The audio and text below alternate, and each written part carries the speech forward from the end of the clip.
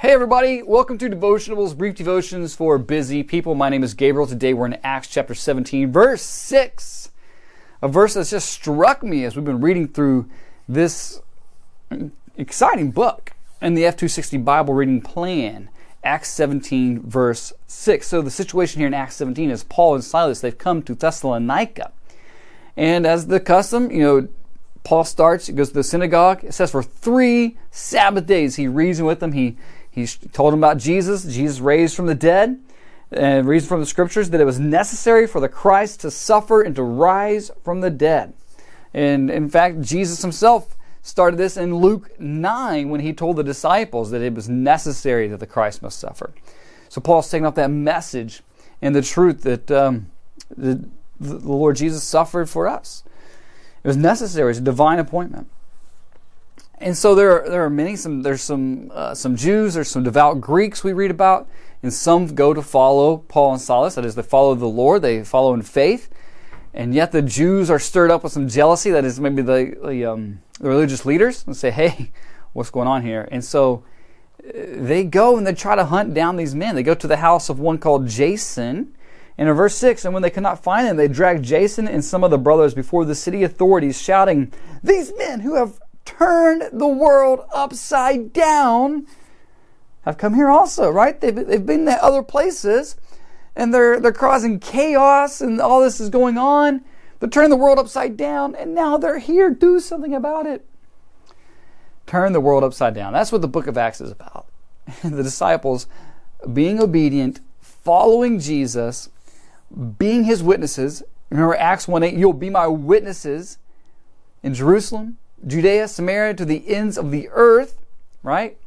How? Why? Because the Spirit has come. They are indwelt by the Spirit. They are Spirit-filled. Oftentimes we're reading that, right? And Spirit-filled. And in that Spirit-filled obedience, they bear witness to Jesus and his resurrection. They're praying together. The church is being built and the world is being turned upside down. And as I'm reading through this, and you go to these different cities that Paul on his missionary journeys, or whether it's Peter, the focus Luke had on him earlier, and the other disciples in the early church, there's not a secret sauce. It's pretty apparent what's going on. They're just being faithful to live out the Christian life wherever God has placed them. And in that is to bear witness, to be a witness to Jesus, that he suffered, he died for our sins according to the scriptures. On the third day he was raised from the dead, highlighting most of their proclamation, the resurrection of Jesus. And they're faithful, and they pray, and they pray, and they pray. And so if you want to turn the world upside down, I would say start where you are. Whether you're a local mechanic, you're a librarian, you start in your own neighborhood, start in your own home, sharing the gospel with loved ones, family members, friends.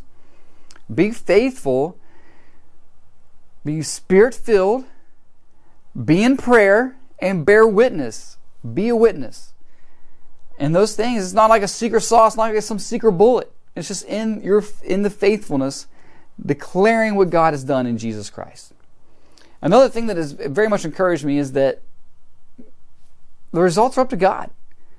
Paul, maybe the greatest evangelist, one of the greatest we would put in the top 5, top 10, right, ever. A lot of times he shares the gospel. Some believe, some don't. We pray for all. We plead with them to believe. But the results of the Lord, you spread the seed and you pray that God allows the fruit to be born in somebody's life. Blessings on you today. Be faithful and turn the world upside down. Being Spirit-filled. Be with Jesus. And just obey. Be faithful where he has you today.